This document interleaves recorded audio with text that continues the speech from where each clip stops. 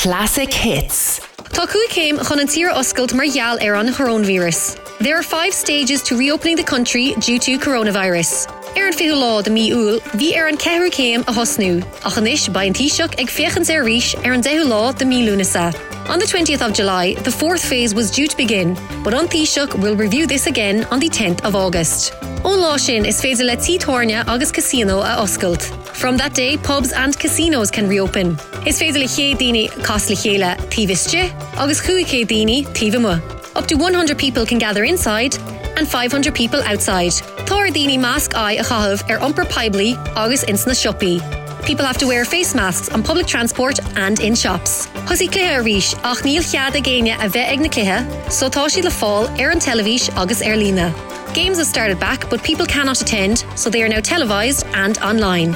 Freisin by na scoilna oscailt a ríis in mí lúnasa. Bhún siad na scoilna in mí mórta. By her moonsoi breis ostú I gcóir na meanscoil. The schools will reopen in August. They shut them in March, and they need to hire extra secondary school teachers.